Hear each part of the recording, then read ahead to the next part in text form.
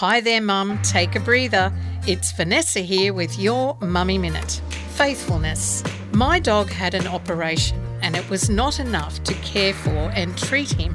I had to stop my activities so he could not move, as he would not stop following me.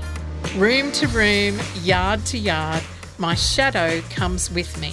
When I could walk again after my own injury, he was beside himself, looking up at me with adoration and so close he was nearly a trip hazard.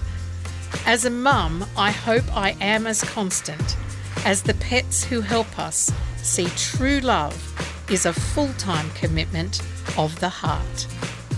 Mums just wanted to encourage you today that you are doing great, loving and being loved by all your kids. You are important. Thanks for being a mum.